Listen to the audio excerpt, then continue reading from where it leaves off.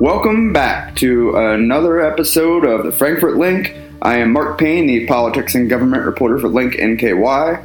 I am coming to you from Frankfort, Kentucky, where I am covering the 2023 Kentucky General Assembly legislative session and bringing you the political news that matters most to Northern Kentucky. The Frankfort LINK is sponsored by Roebling Solutions. Link NKY keeps our community updated on policy and political changes with our boots-on-the-ground reporting. However, it can be overwhelming determining how your organization should respond in an ever-changing political climate. Roebling Solutions, led by Shane Noem, uses a decade of experience and relationships working with all levels of government to help their clients achieve specific policy and political goals. Whether it's State House or Courthouse, Roebling Solutions will help you bridge business and policy. Let's jump right in. Kentuckian David Royce lost his son to fentanyl, a synthetic opioid that's killing Americans at an alarming rate. Speaking to the House and Senate's Health Services Committee last week, Royce said that Kentuckians don't have to keep dying, and he challenged lawmakers to continue to fight the epidemic. It's past time to start treating our sick. I want to thank all you all for having this meeting. I want to thank everyone out here for all the work they're doing to save their lives. We, the parents of the 2,250 Kentuckians that lost their lives last year to fentanyl, don't want it to happen to anybody else. It doesn't have to happen to anybody else. The infrastructure to treat them is already there. All we have to do is open up every EMT station across Kentucky.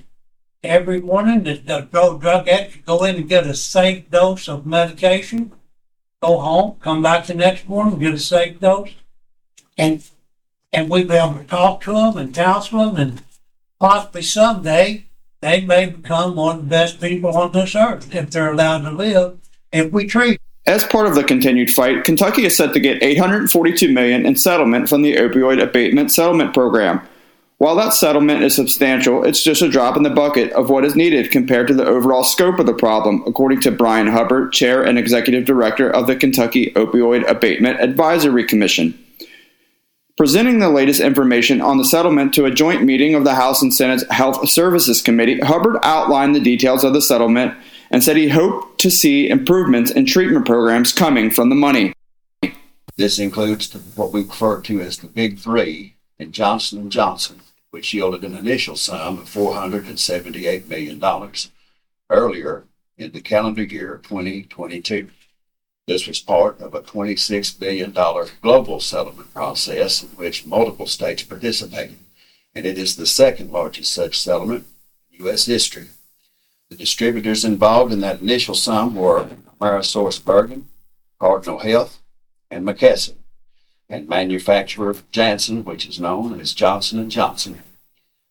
During the month of December, additional settlements were achieved with CVS, tune of $93,753,135.58, Walgreens in the amount of $102,811,226.12, Walmart for $53,513,897, and then with Teva Allergan for $115,017,509.70 to Kentucky.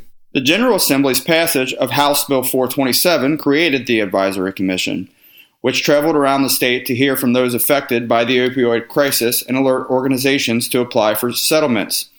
In October, the commission stopped in Covington, along with 10 other stops statewide. At the meeting, Hubbard encouraged organizations to apply for grants to fight the epidemic. So far, the commission has received 32 completed grant applications, with 231 applications being processed. They expect the first disbursements to occur this spring, and so far have been asked for $63.6 million. The disbursements will occur through 2038. Chair of the House Health Services Committee, Representative Kim Moser, a Republican from Taylor Mill, said that she is happy with the progress the state is making, but there's more work to be done. Moser also talked about the work that's being done to fight opioids in northern Kentucky.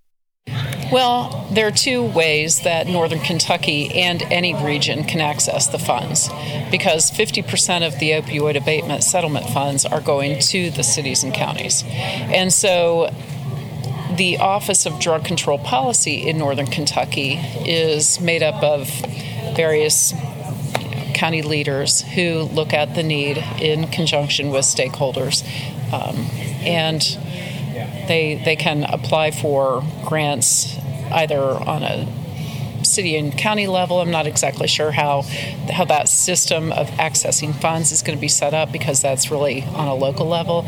But the state, folks can apply for grants just like they do any other grant. As part of his testimony to the committee, Hubbard talked about the amount of money the state is getting versus the amount Purdue Pharma, one of the companies responsible for the opioid epidemic, received in profit.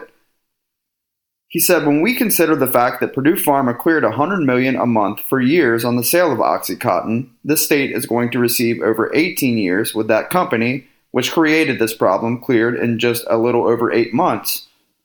Elaborating on Hubbard's comments, Moser talked about the impact of the epidemic on Kentucky. The national settlement really shined the light on the damage that Purdue Pharma and some of these huge pharmaceutical companies, specifically Purdue,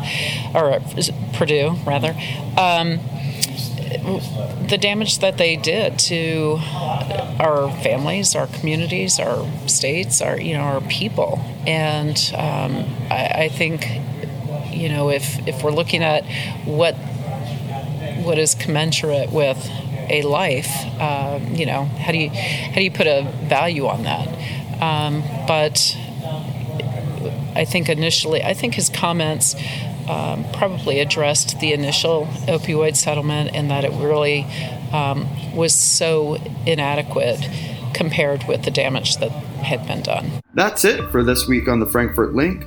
I am Mark Payne, the politics and government reporter for Link NKY. Now that you're up to date on this week's happenings in Frankfort, head over to RoeblingSolutions.com and schedule time to evaluate your organization's lobbying and governmental needs. They're here to help you bridge business and policy, as well as bridge Northern Kentucky with Frankfort.